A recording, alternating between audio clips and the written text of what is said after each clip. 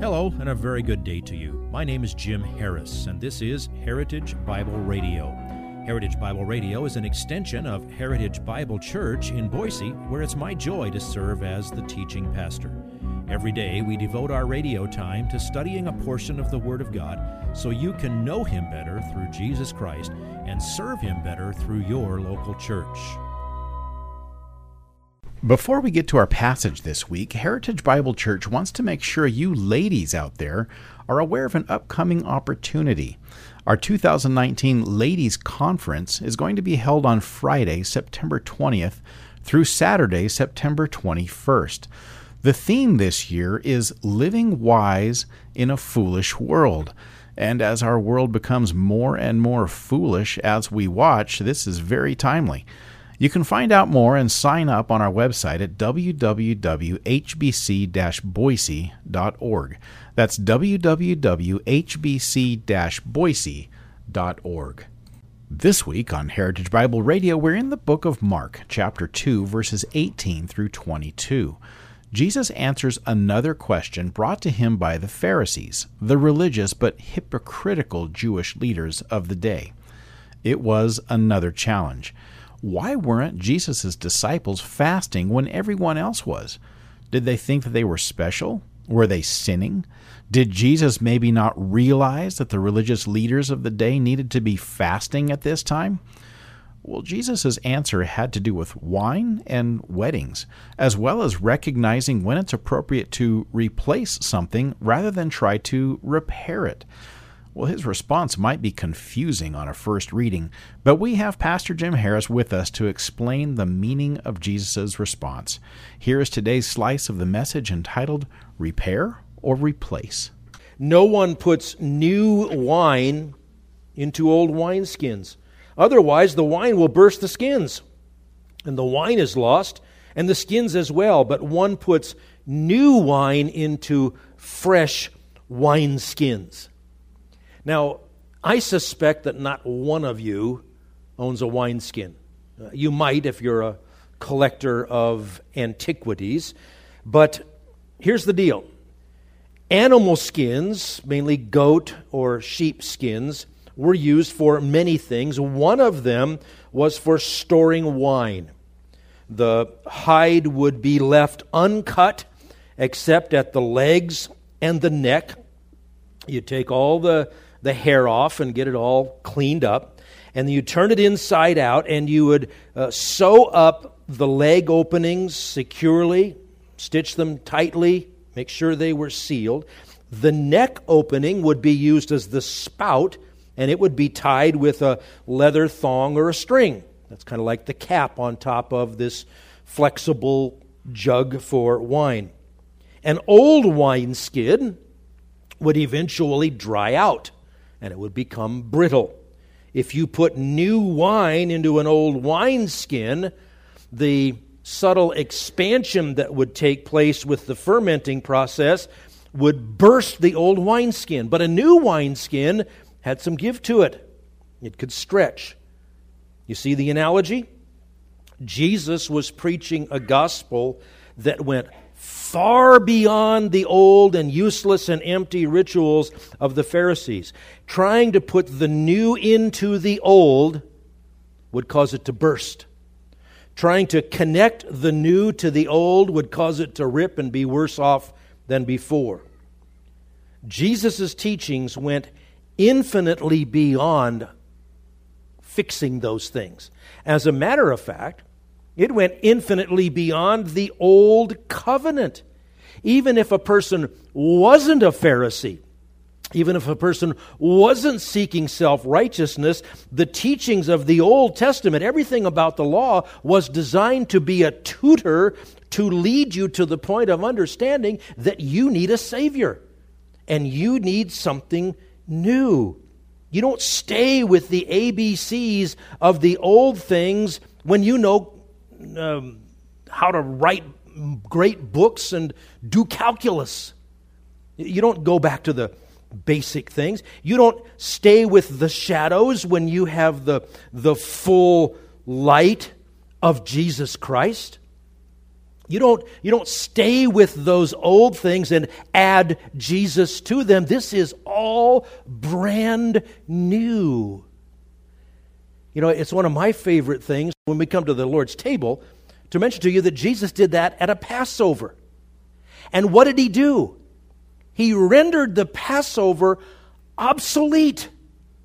The Passover was a fantastic remembrance and illustration of deliverance.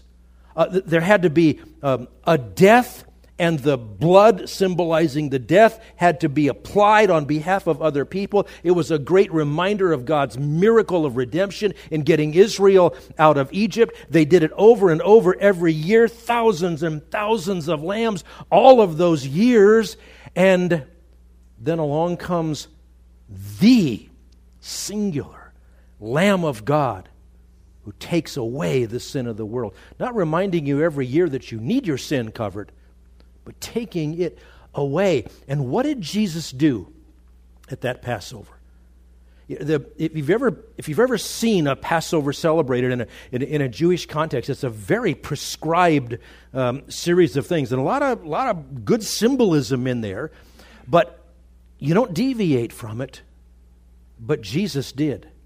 All of those guys around that table had led those Passovers all of those years with all of their families, and they knew exactly what was to be said and done at the right time. And Jesus interrupted it, and he changed it. And he took bread, and after he had broken it, he gave thanks, and he said, what? This is my body, which is for you. Different from the lamb. Me, my. And then he took the new cup after supper, and he said, this cup is the new covenant in my blood. And both times, what did he say? Do this in remembrance of me. All of those Passovers pointed to Jesus. He's come. He's died. He's risen again. He's coming again. It's blasphemous to go back to that old stuff. You can't add Jesus onto it. It leads you to Him, and now you need to be in Him.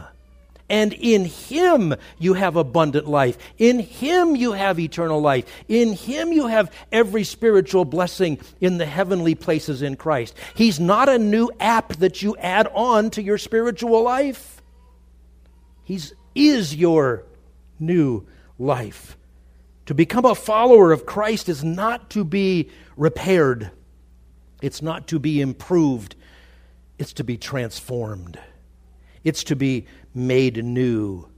You might even say it this way, 2 Corinthians 5:17. Therefore, if anyone is in Christ, he is a new creature.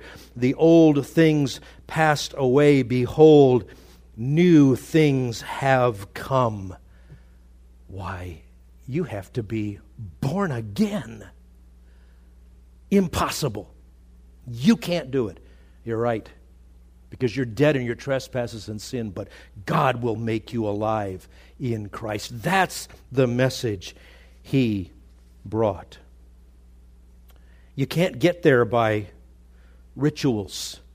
You can't get there by acts of doing enough good things to accrue enough credit to be welcomed into heaven. You have to die to yourself, be born again. If you haven't ever come to Christ, it doesn't matter how many times you've come to church and sung songs and said things. It doesn't matter if you've been baptized. If you've not come to the point of giving your life to Jesus Christ to make you brand new. If you've never done that, this is the very best day in the world to do it. Very best day that you will have. It's about being made completely new. It's about being adopted into His family.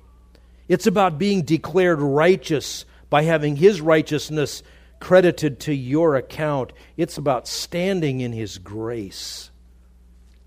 You don't just add that on. It's all new. You don't just fit Jesus into your life. We don't worship through rituals and ceremonies. There are things that are beautiful pictures. That's fine, but if it's not from the heart, it doesn't matter. He takes over a life. You worship Him in spirit and in truth. You worship Him by presenting your body as a living sacrifice, which Romans 12:1 says is the only reasonable thing to do in light of what He has done for you. In Christ, you have new garments, not patched up old ones. You're clothed in nothing less than the righteousness of Christ Himself. You have new wineskins full of new wine because you're a new creation, and from you flow rivers of living water, which is new life of Christ. It has been said of theology, if it's true, it's not new, and if it's new, it's not true. You need the new stuff. In Christ, you're not repaired. Old things are replaced, and now every spiritual blessing in the heavenly places in Christ Jesus, they're all yours. And so, our Heavenly Father, we say hallelujah. We say thank you. Thank you for making it possible that we can have all the old things swept away and new things come, new life in Christ. Please, O Lord, don't let a soul leave this place without new life. May we eschew all rituals and ceremonies and all of those things that might make us feel good about how spiritual we look, and come to you with empty, uplifted hands that you might make us new in Christ. For we pray in Jesus' name, amen. If you would like this message on compact disc, let me know and we'll send it to you. You'll receive the entire message, not just the portion on today's program. You can order by phone at 353-4036 or by writing to us at 7071 West Emerald, Boise, Idaho, 83704, or on the internet at hbc-boise.org. Heritage Bible Radio needs your prayers and your financial support. Once again, you can reach us online at hbc-boise.org or by telephone at 353-4036 or by writing to us at 7071 West Emerald, Boise, Idaho, 83704. And if you need a church home here in the Treasure Valley, I hope you'll visit us any Sunday at 7071 West Emerald. For Heritage Bible Radio, I'm Jim Harris. See you next time. Bye-bye.